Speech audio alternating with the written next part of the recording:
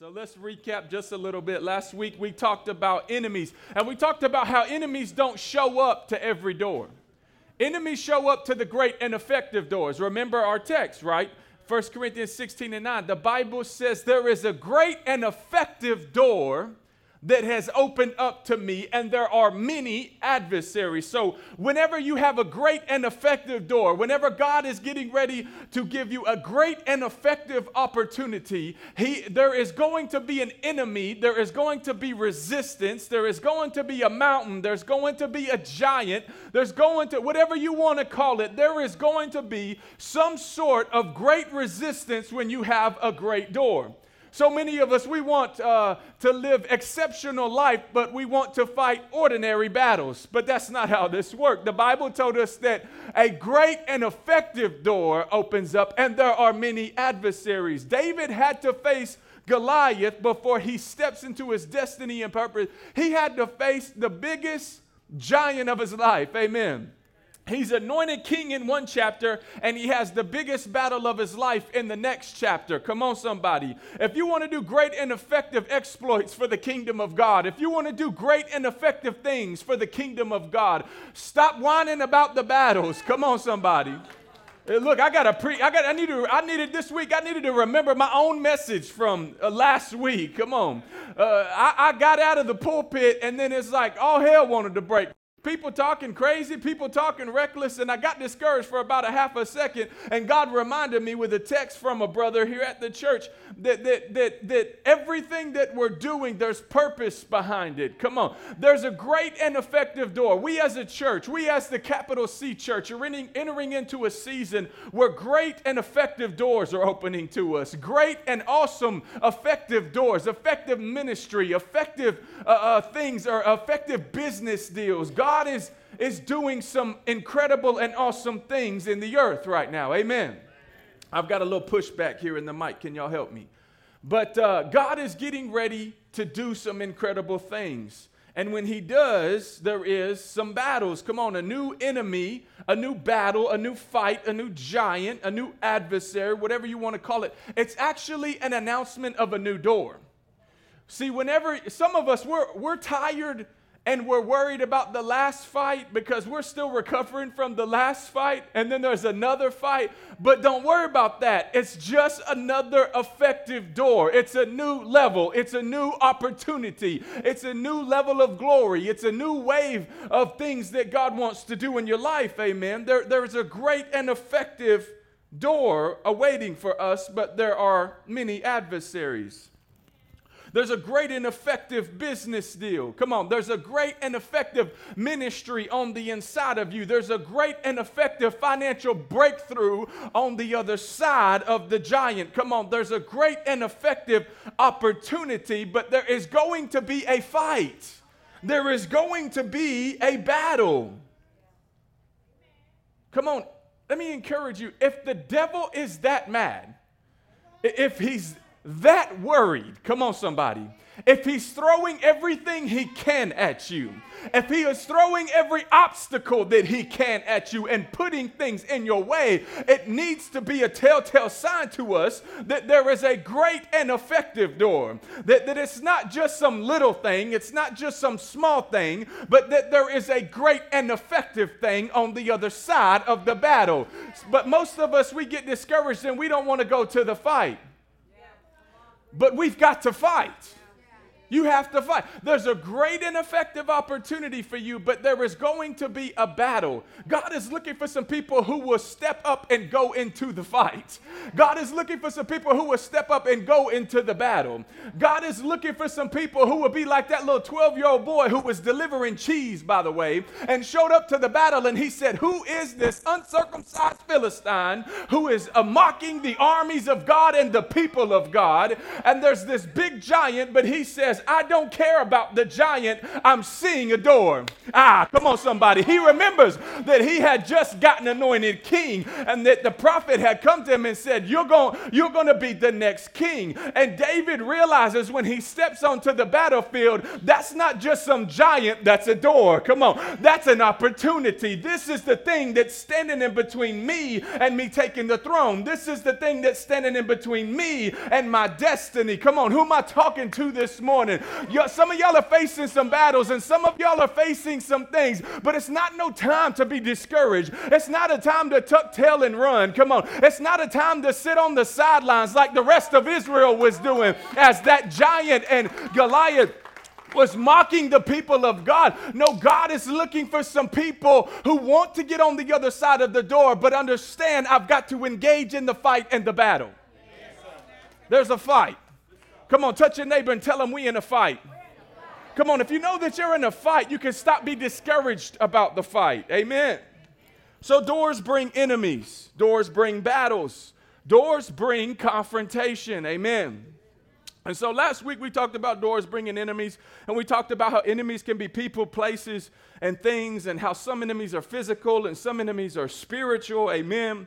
I told you the true definition of an enemy is someone or something that's trying to get in the way of your destiny. But I also told you, and this isn't original with me, I want to give credit where credit is due with Apostle Ron, who has taught me this, but he's taught me that an enemy is anyone or anything that preys on or strengthens a weakness in you. And this is where we're going to land this plane for a little bit. Because as I studied and prayed over this throughout the week, God really revealed some things to me about this. And I'm going to talk about this twofold, but let's break one at a time down. Amen. So key number one here is that we need to understand enemies within relationships. Enemies within relationships. Remember last week I talked about how you can become a gate or you can become a door, right? You can become a gate or a gate of hell or a door or window of heaven. Y'all remember that scripture that I tell y'all all the time that y'all are sick and tired of me saying when we take up tithe and offering, right? Bring the tithe and the offering into the storehouse and see if I don't open up the windows of heaven. The Hebraic translation of that actually says, see if I don't open you up. Come on, somebody. And then Matthew 16, where Peter, in a 5-minute setting, Peter become a window and a gate. Do y'all remember that? He says, who do men say that I am? Peter says, well, you're the Christ. Jesus says, good answer, son. Flesh and blood didn't reveal that to you. Come on, somebody. You didn't hear that on Facebook. You didn't hear that on Instagram. You didn't hear that around the campfire, Peter. God told you that. And in one instant, he became a window of heaven. Heaven invaded the earth because he was submitted and listened to the voice of God. Amen. And then do you remember what happens after that? Jesus goes on to tell them, well, I'm going to suffer many things and I've got to go to the cross and I've got to basically die. I got to die and then I got to be raised from the dead in 3 days. Peter says, hey, come over here, Jesus. Come here for a minute, Jesus. Let me talk to you. And he pulls Jesus to the side and he begins to rebuke the master. He begins to rebuke him and he says, this thing shall not happen to you. No way. You're the best thing that ever happened to me. You're not going to die. And Jesus rebukes him and says, get behind me, Satan. Watch this. For you are thinking like a mere man. He becomes a gate. Oh, here we go. If you're taking notes, here it is. He becomes a gate when he gets in his flesh. Y'all missed it. He becomes a gate when he gets in his flesh. He becomes an open door, an open access point for hell to get into the earth when he gets in his flesh, when he thinks like a mere man. Amen. Amen. So an enemy is someone who exploits your weakness. When professional fighters get ready to fight, they study their opponent's weakness. That's how you gain an advantage and hopefully win the fight. Amen. I don't know if you know this or not, but you're in a fight. Come on, touch your neighbor and tell him I'm in a fight. I'm in a fight. So you've got an enemy and he studies you. He knows so much about you. The Bible teaches us that in Job, he actually goes into heaven and he brings accusations about mankind before the throne of God. You did know that, right? That in the book of Job, it tells us that. It describes that scene that he goes. That's what his name means, y'all. It means that he's the accuser. He's the accuser of the brethren. And so he goes up into the courts of heaven and he plays prosecutor. Come on, somebody. And he goes in and he brings up all your faults and he brings up all your mess and he brings up mankind's trouble. Come on. Heaven is set up like a courtroom. You do understand that, right? God is the judge. Come on. Satan is the prosecutor. We're surrounded by a great cloud of witnesses. Amen. Jesus is your lawyer. Come on, somebody. You've got the greatest lawyer of all time. And can I help you this morning, too? The blood is the DNA proof that the charges are going to be dropped against your life. I wish I could find a worshiper in this place that says, I will thank my lawyer. I'll thank my God. I'll thank the evidence and the proof and the DNA that sets me free. So Satan is the accuser of the brethren, right? He's the prosecutor. So Satan, demons, fallen angels, spirits, they study our habits, our weak spots, our blind spots, and they try to exploit them. Remember I taught you last week that spirits don't have dominion in the earth, flesh does. God makes that decree in Genesis chapter 1 that mankind shall have dominion on the face of the earth. We are a part of a kingdom. We are not a part of a democracy. Come on, somebody. You know what that means? You don't get a vote. Your opinion doesn't matter in the kingdom. The only thing that matters is God's word. It doesn't matter how you feel. It doesn't matter about it. Only thing that matters and has complete authority is him, his reign, and his rule. Amen. We struggle with this in America because we're part of a democracy. We all get a vote. We get an opinion. But you got to understand this. When you become a Christian and a believer, you're now a part of a monarchy. Amen. And so when a king decrees a thing, not even the king can go back on what it is that he's decreed.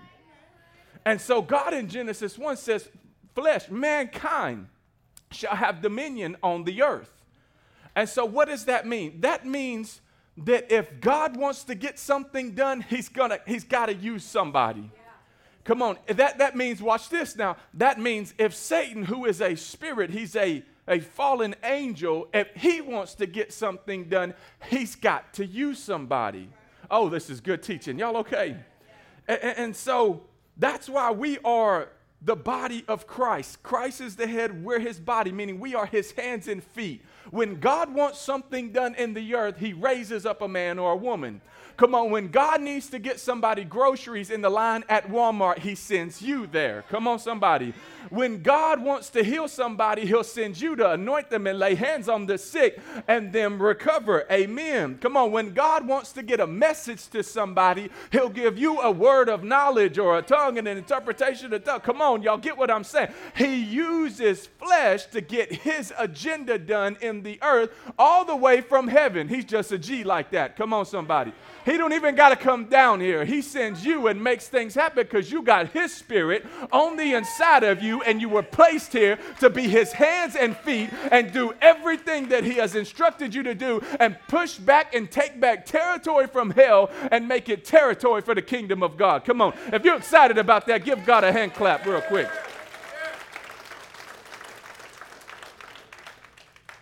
Come on, when he wants to set a whole generation of drug addicts free, he'll put somebody like me in place that'll start BTB and Miriam House. Come on, somebody. When he pulls you out of drug addiction, he sends you right back in. Come on. Can I just say this morning? This ain't in the notes, but you need to hear this, that whatever God has pulled you out of, he will almost 100% of the time send you back into. Come on, so if you're going through hell in your marriage right now, we serve a God that is able to work all things out for his good, for our good, for those who love him and are called according to his purpose. So God can take the broken thing in your marriage and in your relationship and heal it, and actually it become a testimony of where you can go back in after others and heal their marriage. Come on. So God uses us. He uses flesh, but Satan wants to do the same thing. You know, remember we talked about gates and windows last week. We have the opportunity, you as a human being, you have an opportunity to become a gate of hell or a window of heaven every single day. Every single day. Like I said, Peter, in a matter of 5 minutes, he became both. He became both. Amen. Don't miss this, though. There's something very key to that statement where Jesus says, get behind me, you're thinking like a mere man. I said it a second ago, amen. That he tells us, that statement there, he tells us, you become a gate of hell when you open up yourself to get in your flesh. He says, when you're thinking, like a mere man, when you are thinking fleshly, when you're acting fleshly, he tells Peter, when you're acting fleshly, when you're thinking like a mere man and not with your spirit or the Holy Spirit, or when we get in our flesh, we become gates of hell. Although your name might be written in the Lamb's book of life, you have the opportunity to become a gate or a window in an instant. Come on, y'all ain't talking to me this morning. But I've told you before, the gate or the door that you agree with, and that'll be the one that you give access to. Come on. We're talking about doors this morning, and doors give access, right? This is why the Lord says walk in the Spirit so that you don't fulfill the lust of the flesh. Amen. God needs us walking in the Spirit. He doesn't need you walking in the flesh. When you walk in the flesh, you just become a gateway for hell. Y'all okay? All right. So you might be thinking, well, what does this have to do with relationships? I told you we needed to talk about relationships first. If gates and windows equal people, you've got to talk about relationships. Come on. An enemy is anyone who exploits or strengthens a weakness in you. Come on, some of us think we have friends, but we really have enemies, and it's time to shut the door on some of these relationships and move on. Come on. You can't and won't walk through the next door until you shut this door of wrong relationships. Some of us, God can't get us to our next because we're hanging around frenemies. Come on, somebody. Come on, that friend that you're hanging out with or hanging around, and because of the influence of them being around, you change up. Oh, come on, somebody. Come on, you know that person that you change up around. Y'all know who I'm talking about. Don't look at me crazy. Come on, you ain't heard from them in 4 months. They calling you on a Friday night. Both of you lonely. Hey, baby. What's up, baby? How you doing? Or that friend that y'all get on the phone with, and every time you get on the phone with them, you talking about a prayer chain, but it's really become a gossip chain. And instead of praying for the people of God, you praying on the people of God. Come on. Or every time you're around them, you get in the flesh and you're doing things that you normally would not do. I'm trying to tell you that there's an enemy in your life, and you've got to shut the door on that relationship so that you can move forward. People are either gates or they are doors. And I don't know about you, but I want to be connected to some doors. I want to be connected to some windows. I want to be connected to some people that call me higher and push me higher and motivate me and encourage me to be the best version of myself, that encourage me to get in my word, that encourage me to come to church and not the club on Friday night, but get to the church on Sunday morning. Come on. I want to surround myself with some windows. I want to surround myself with some people who can edify me and encourage me and lift me up and get me to a place where God wants me and God needs me to be. Come on, we've got to stop hanging around gates, and we've got to start hanging around some windows.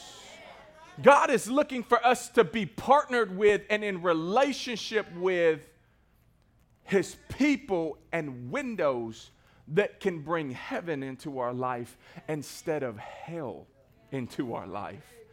Can I just say, when a relationship breeds, yeah, there it is. That's even better.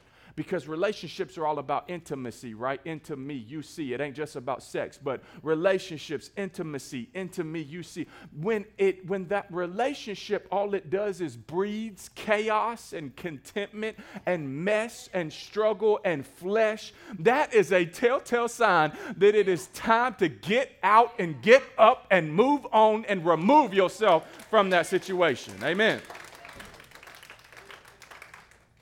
You know, there's this teaching out there that if you understand the nature of a thing, it'll never surprise you. If you understand the nature of a thing, it will never surprise you. Amen. If you understand the nature of a dog, it'll never surprise you. If you understand the nature of a cat, it'll never surprise you. If you understand the nature of a newborn baby, it cries, it needs food, it needs milk, if you understand the nature of it, it won't surprise you. Amen. If you understand the nature of a teenager, come on somebody, you need to write a book. If you understand the nature of a teenager, come on somebody. Come on, if you understand the nature of a man, he'll never surprise you. Just feed him, stroke his ego, he'll be all right. He'll be all right. It's kind of like a baby. Put a diaper on him from time to time, he'll be all right. Again, if you know the nature of a woman, write a book. Nobody understands the nature of a woman either.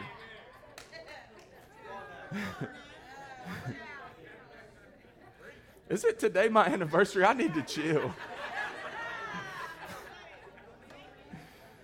Watch this now.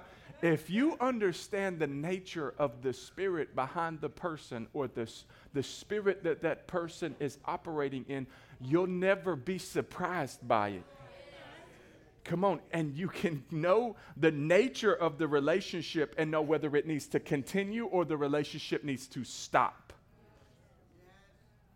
Here's one way that you need to know whether the door needs to be open or shut. Does the friend agree with you when they're around you, but they hang around your enemies?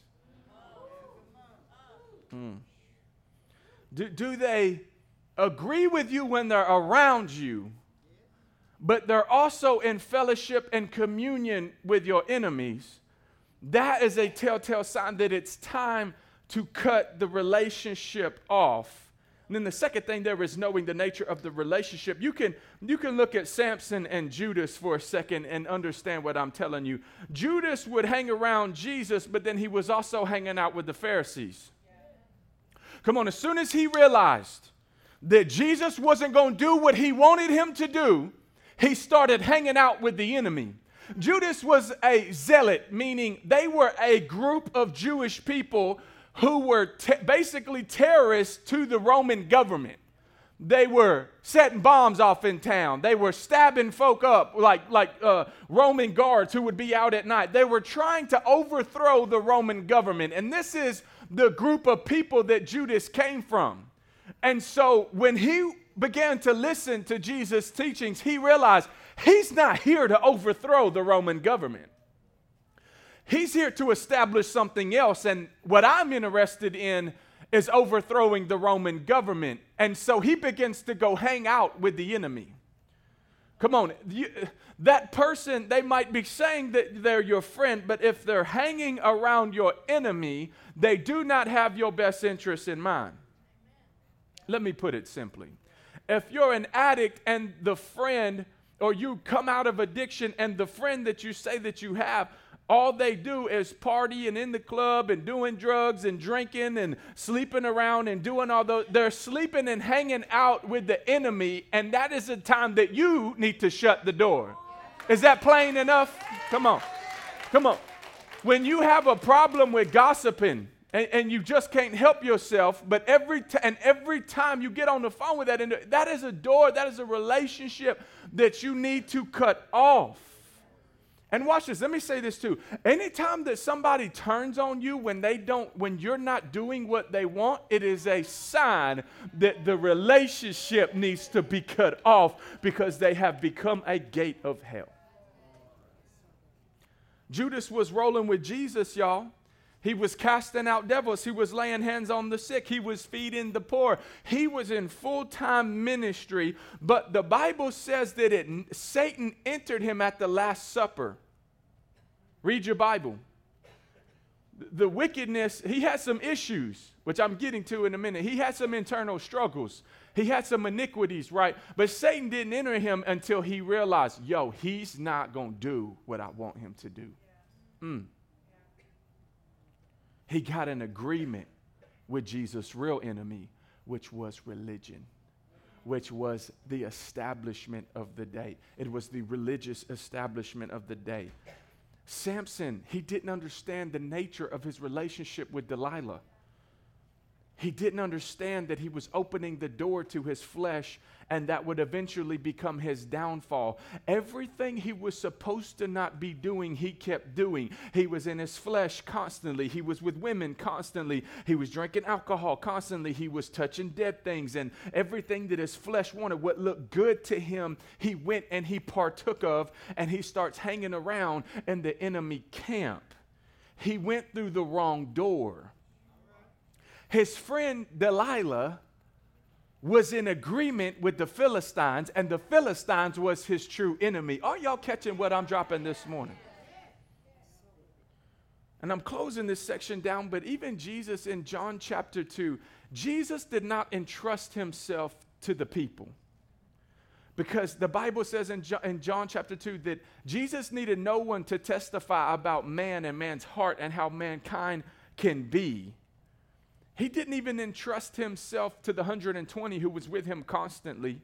The Bible says the ones who were in the upper room in Acts chapter 2, they were with him constantly from the beginning days of his ministry all the way until the end. He didn't entrust himself to all of them either. He entrusted himself to the 12, and then he didn't even entrust himself to the 12 all the time and had to break off for the 3, and then obviously he breaks off from the 3 to an audience of 1. Can I just say this? God calls you to love everybody, but he doesn't call you to trust everybody. God requires that you love everybody, but he doesn't require that you trust everybody. The Bible, Jesus did not entrust himself to trust. Love is given, trust is earned. Love is given and trust is earned. I'm trying to help somebody today. I really felt this strongly to put this in today's message. Some of you've got to shut the doors on some relationships today. Because if you don't shut the door, thank you, Holy Ghost. If you don't shut the door on your Delilah, you're going to end up in the enemy's camp.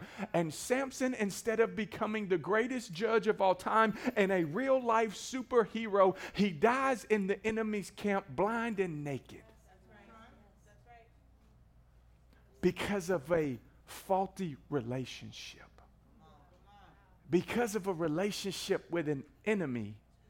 And him not addressing the things that were going on the inside of him. Thank you, Lord. I got to get to this next point because this is where I really need to spend some time. Y'all okay? Yeah. Second point is this. Your greatest enemy, my greatest enemy is enemy. T.D. Jakes, I'm give him credit too. That ain't original with me. I ain't that smart. I ain't that clever. But the enemy is enemy, which brings us back to our original text from Psalm 32. Blessed is he whose transgression is forgiven, whose sin is covered. Blessed is the man to whom the Lord does not impute, meaning charge him with his iniquity, and in him there is no deceit. What he means by in him there is no deceit, it does not mean that he has not ever told a lie before or that he's not ever been deceitful. What he's saying is that in him, he's not trying to fool himself anymore. He's gotten to a place of realness with himself and his iniquity, his sin, his junk, everything that he's got going on. He says, blessed is the man whose transgression is forgiven and whose sin is covered. And blessed is the man whose iniquities are not counted against him. In order to get where we're going and in order to understand what it is that I'm teaching you today, you need to understand that there is a difference between transgressions and iniquities. There is a difference between transgressions and iniquities. Transgressions are your sin. Amen. He was pierced for our transgressions. Isaiah chapter 53. That means that's that sin that everybody can see. Come on, somebody. And you all have got some. Don't look at me crazy. Come on, it's transgression. That is that sin. And he was bruised for what? Our iniquities. Transgressions are sin. That's when you're trying to hit the mark, but you miss it. It's those mistakes that are on the outside that people and everybody can see. Iniquity is a word that we see all throughout the Bible. David talks about iniquities a lot. He talks about them in Psalm 32 and he talks about them in Psalm 51. And he pens both of these psalms after he is caught in the act of adultery with Bathsheba. Amen. Iniquities are, watch this, pay attention. Those are those inward sins. Those are those inward sins. Those are those inner struggles. Those are those inner weaknesses that you don't tell nobody about and that you think nobody sees. Come on, somebody. He was bruised for your iniquities. He was bruised for your iniquity. You want to know what a bruise is? You know what a bruise is, right? It's internal. It's on the inside of you. It's where blood is trapped underneath your skin. So that's really good news, though, because Jesus was crushed and pierced for our transgressions, and he was bruised for our iniquities, meaning that Jesus paid for your outside sin and he paid for your inside sin. Come on. He paid for all of the outside junk that everybody can see, but he also paid the price for that inward stuff that don't nobody see. Come on, that inward struggle. Come on, that you think nobody can see, and maybe nobody does see. Maybe it's that private thing that you don't want nobody to know about, because if they knew about it, you would be extremely embarrassed. Come on, somebody. We've all had those things or have those things in our life, but the good news is that Jesus paid it all. Amen. That Jesus paid for your inward sin and your outward sin. So when we talk about transgressions and iniquities, we're talking about that outward sin and that inward struggle, but we want to focus on iniquities for a little bit today. Iniquities, that's another good word for that to really help you understand is that's that weakness on the inside of you. That's that thing. You know, the Hebrew word, it actually is a picture of being bent. It's that thing that you lean towards naturally. It's just natural to you. And you lean towards it. It means twist it up towards a certain thing. You know that scripture that we quote all the time, and the iniquity, it's not the transgression, it's the iniquity of the fathers is past 3 and 4 generations. Translation, you eventually going to have to fight your daddy's devil. You're eventually going to have to face head on that thing that your mom and your grandma or your grandfather and your dad had to face and battle, that inward, that iniquity. You are going to have to face that giant one day. You're fighting things internally that have been passed on to you for generations until you shut the door on it. Amen. By the way, you shut the door the way that you don't think. We're getting to that as we close. But this is why some of us do the things that we do, and we are like, why did I just do that? Oh, y'all ain't helping me preach today. Come on, this is why we have those internal struggles, and we do those things that we're asking questions like, why in the world did I do? It's because you are bent towards that. That is an iniquity. It's on the inside of you. David had an iniquity. It was women. Come on, somebody. His iniquity was actually passed down to him as well. And Psalm 51, do you understand this? Psalm 51, David talks about this when he pens this repentant psalm and song to God the Father, when he says that in sin I was brought forth, in iniquity, and in sin my mother conceived me. Do you understand that Jewish tradition says that either Jesse or his mother had David in an affair? He was born out of sin and iniquity that was passed down to him from either his mother or his father is what got him to the place that he was with Bathsheba. And it's because he never dealt with the iniquity. He never dealt with that thing on the inside of him. He never acknowledged it up until this point. He never dealt with it, and it got him to this place where he was at. His weakness brings about destruction until he shuts the door on it. His weakness, until he deals with it and faces it, it wreaks havoc in his life. Until he shuts the door on it, it brings about destruction. Samson had a weakness. He had an iniquity on the inside of him. His happened to be women, alcohol, and disobedience, and just straight up fleshly desires. Right? The pride of life, the lust of the eyes, the lust of the flesh, and the pride of life. There's Samson's issue. There's Samson's iniquity. And because he doesn't address it, he could have went down as the greatest judge of all time. But he does not address the iniquity. He doesn't address the weakness. He doesn't address the struggle, and it takes him out. Peter had an iniquity and a weakness too. Do you want to know what his was? He was a chameleon. Whoever Peter was around was who he acted like. This is why Jesus changes his name to Rock, because Peter was like water. You want to know what water does, right? Water takes on the form of whatever is holding it. Yeah.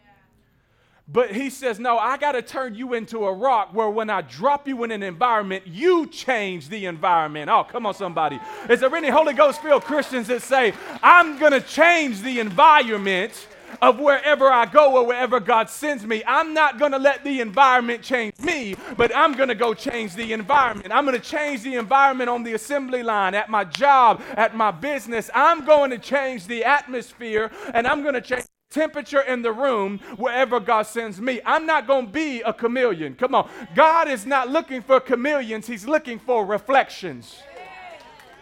That's an old message. That was a real old message. You remember that one? I need to preach that here one day and have the ushers lock the doors. None of y'all get out of here.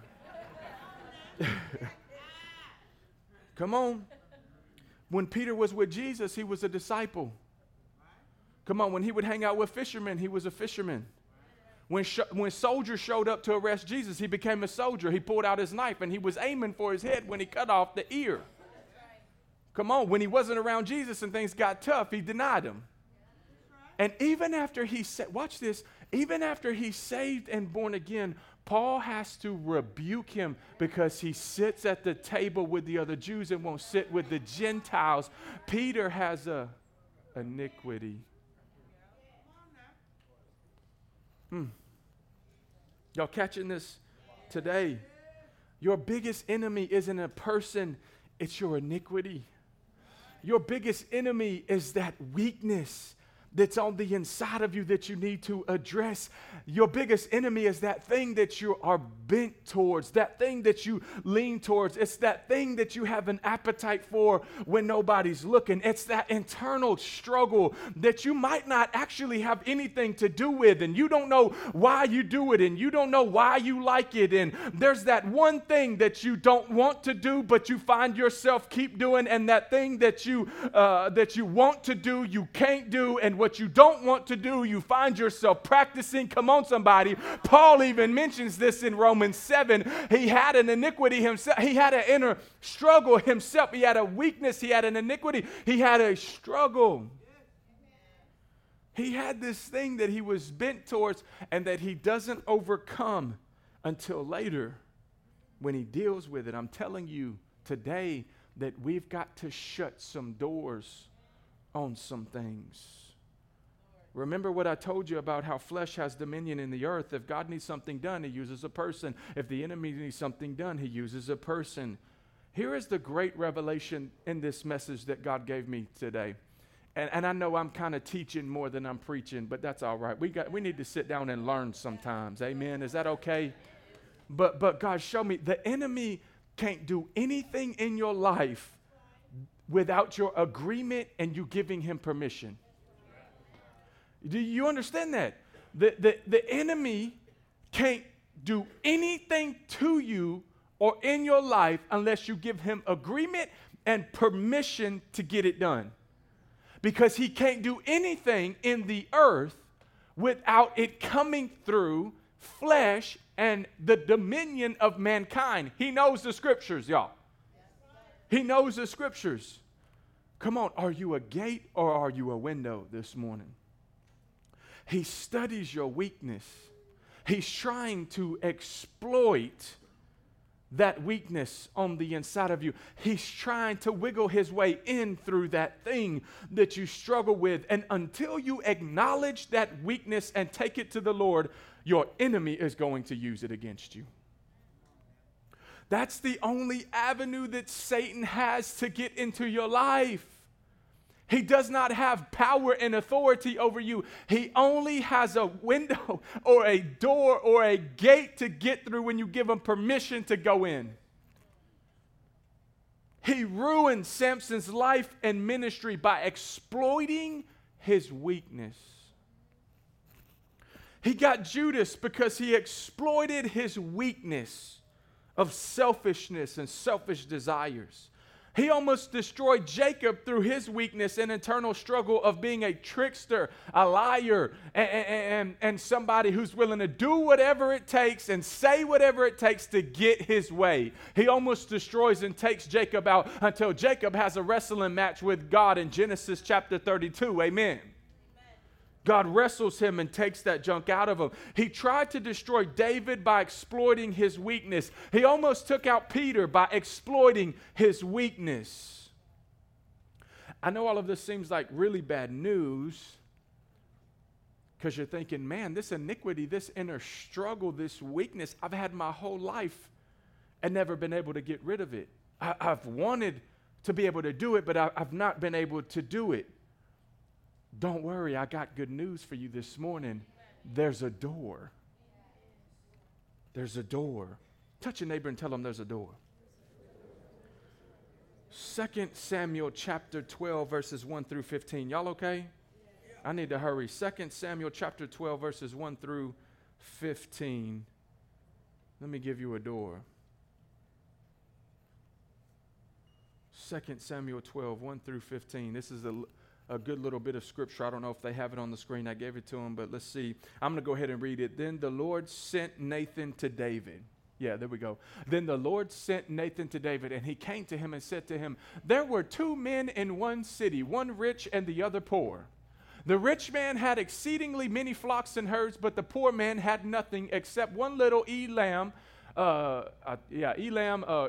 whatever that is. Y'all know what I'm saying. Which he had bought and nourished. And it grew up together with him and with his children. It ate of his own food and drank from his own cup and lay in his bosom. And it was like a daughter to him. And a traveler came to the rich man who refused to take from him his own flock and from his own herd, to prepare one for the wayfaring man who had came to him, but he took the poor man's lamb and prepared it for the man who had come to him. So David's anger was greatly aroused against the man, and he said to Nathan, as the Lord lives, this man who has done this shall surely die. David swears on God, and he shall restore fourfold for the lamb, because he did this thing and because he had no pity. David thought he was being spiritual, y'all. Then Nathan said to David, you are the man.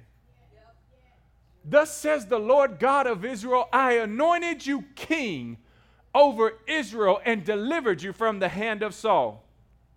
I gave you your master's house, your master's wives into your keeping, and gave you the house of Israel and Judah.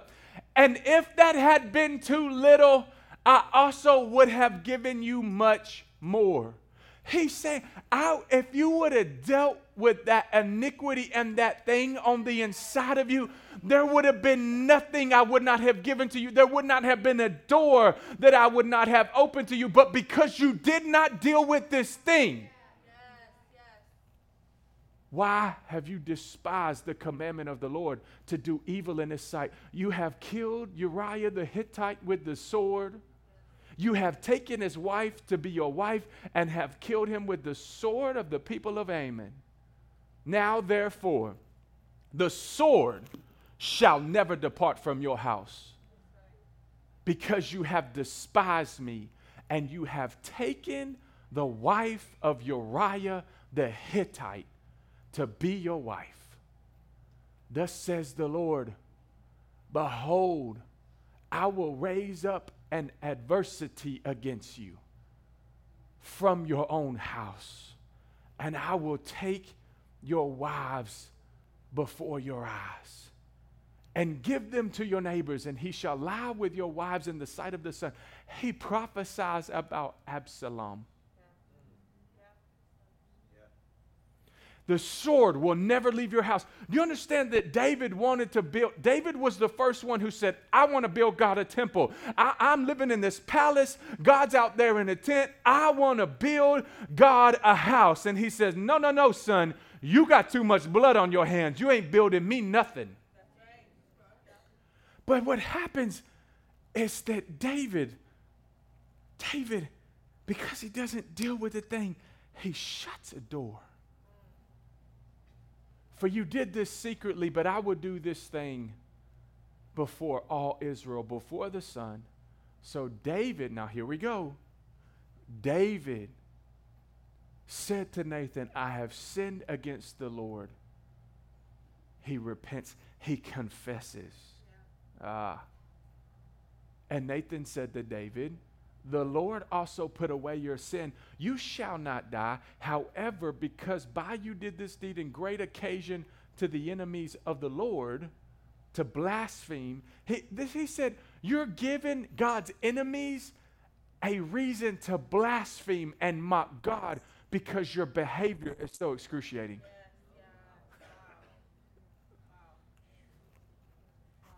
This is why Paul tells you don't even associate with people who call themselves believers, but they're mixed up in sin and fornication and craziness and all of the adultery and greed and lying and cheating. He says if they call themselves Christians, don't even associate with them. Because you get, isn't that what people are saying about Christians? The hypocrisy, this, there. Now, I get it. Most of them use an excuse and try to just use that because they don't want to get right with the Lord. But there is still this truth and this sense that hypocrisy drives people away from the Lord. To blaspheme, the child also who is born shall surely die. It costs the next generation. When you don't deal with that thing on the inside of you that God needs to deal with, it can cost the next generation. Then Nathan departed from his house.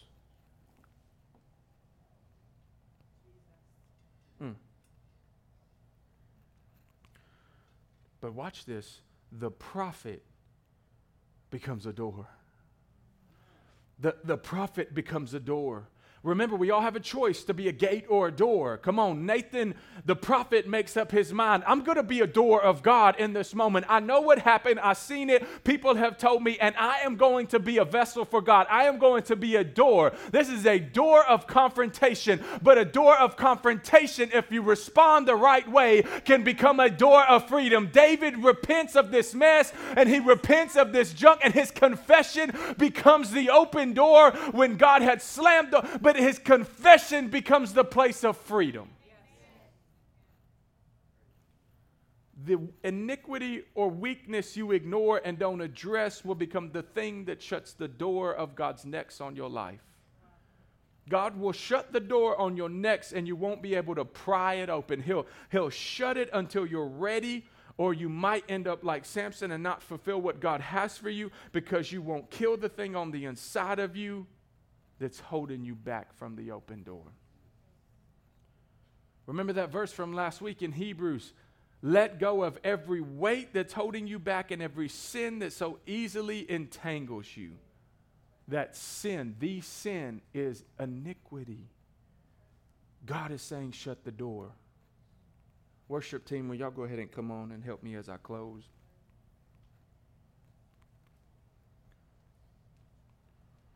You can shut the door on the iniquity. And there's something that you can do that actually shuts the door and it opens another one. There's something that you can do. Worship team, y'all just play something light. Where you can shut the door on that iniquity. You can shut it down. And when you do, it actually opens up another door. It opens a door of escape.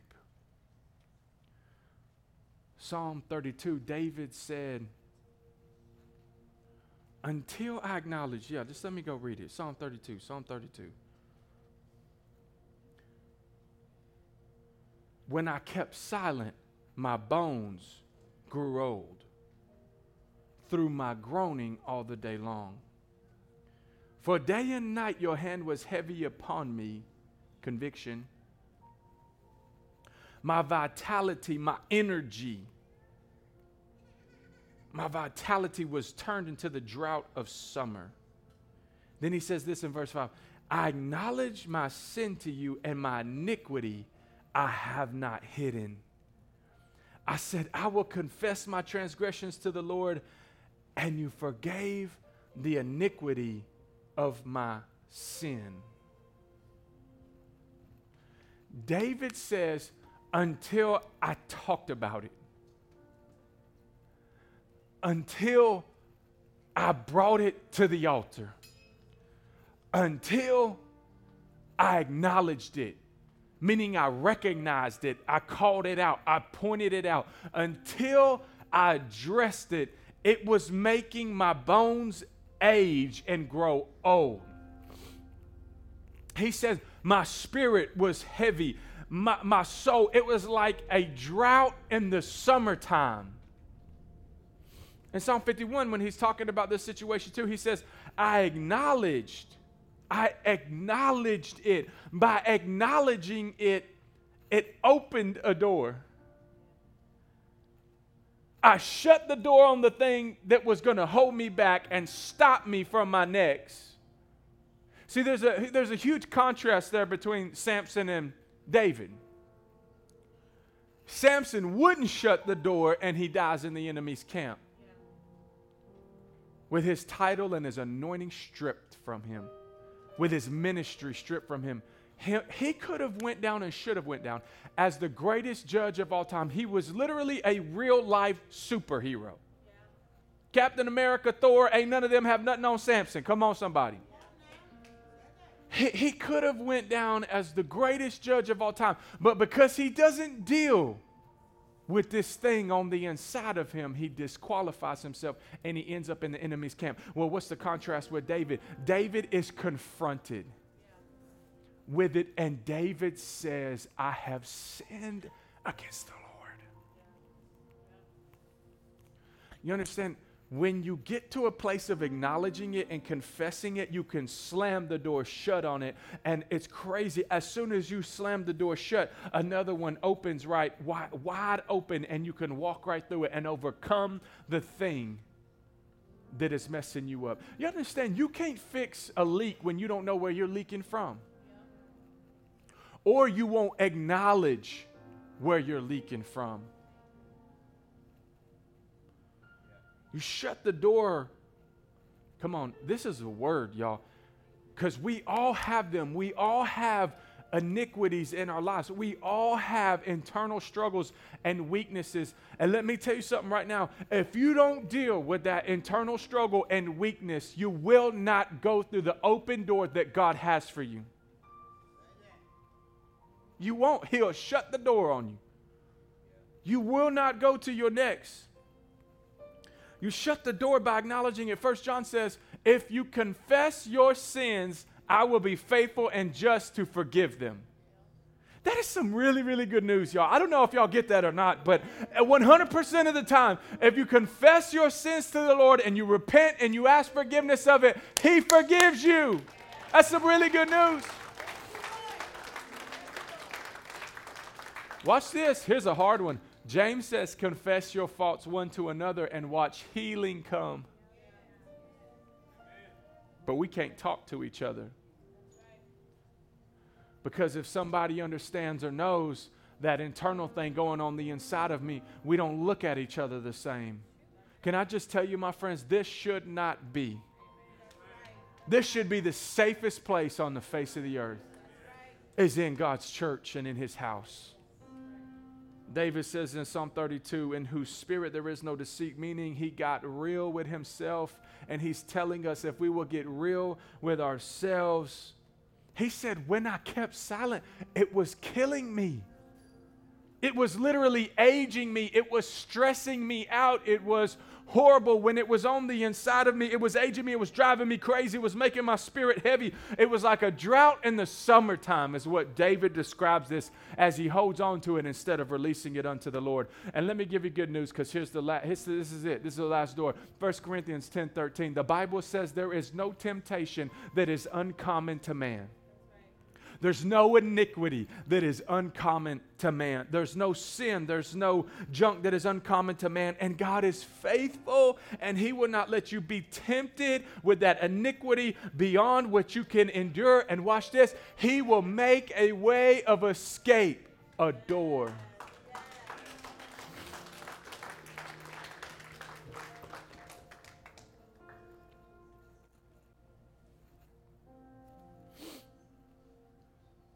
I just really feel this heavy in my spirit today that we're talking about doors. We're talking about opportunities. We're talking about God's next. And like, I get it. I you know, it's exciting. We get worked up about it. We ready to run a lap. We ready to dance. We ready to shout. Come on, we want to dance like David danced. Amen. About that new door, about that new opportunity. But can I tell you, my friends, if we, me included, don't address our iniquities and the weaknesses that's on the inside of us, you ain't stepping through no door. You ain't stepping onto you ain't going to the next level. You ain't getting that next breakthrough. You're not getting all this stuff that we're getting excited about and that I've taught about. We're not going there if we don't deal with us. Today's a day to deal with us.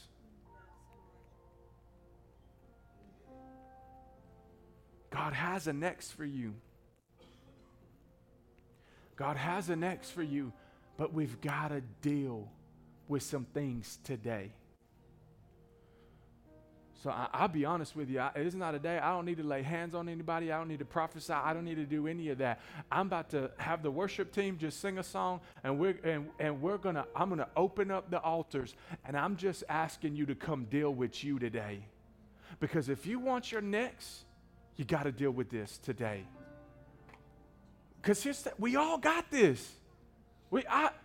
This altar should be full. I'm not trying to provoke you and tell you what to do, but I'm telling you, when they start singing this song, you need to shut yourself away with God right now and say, God, deal with me today.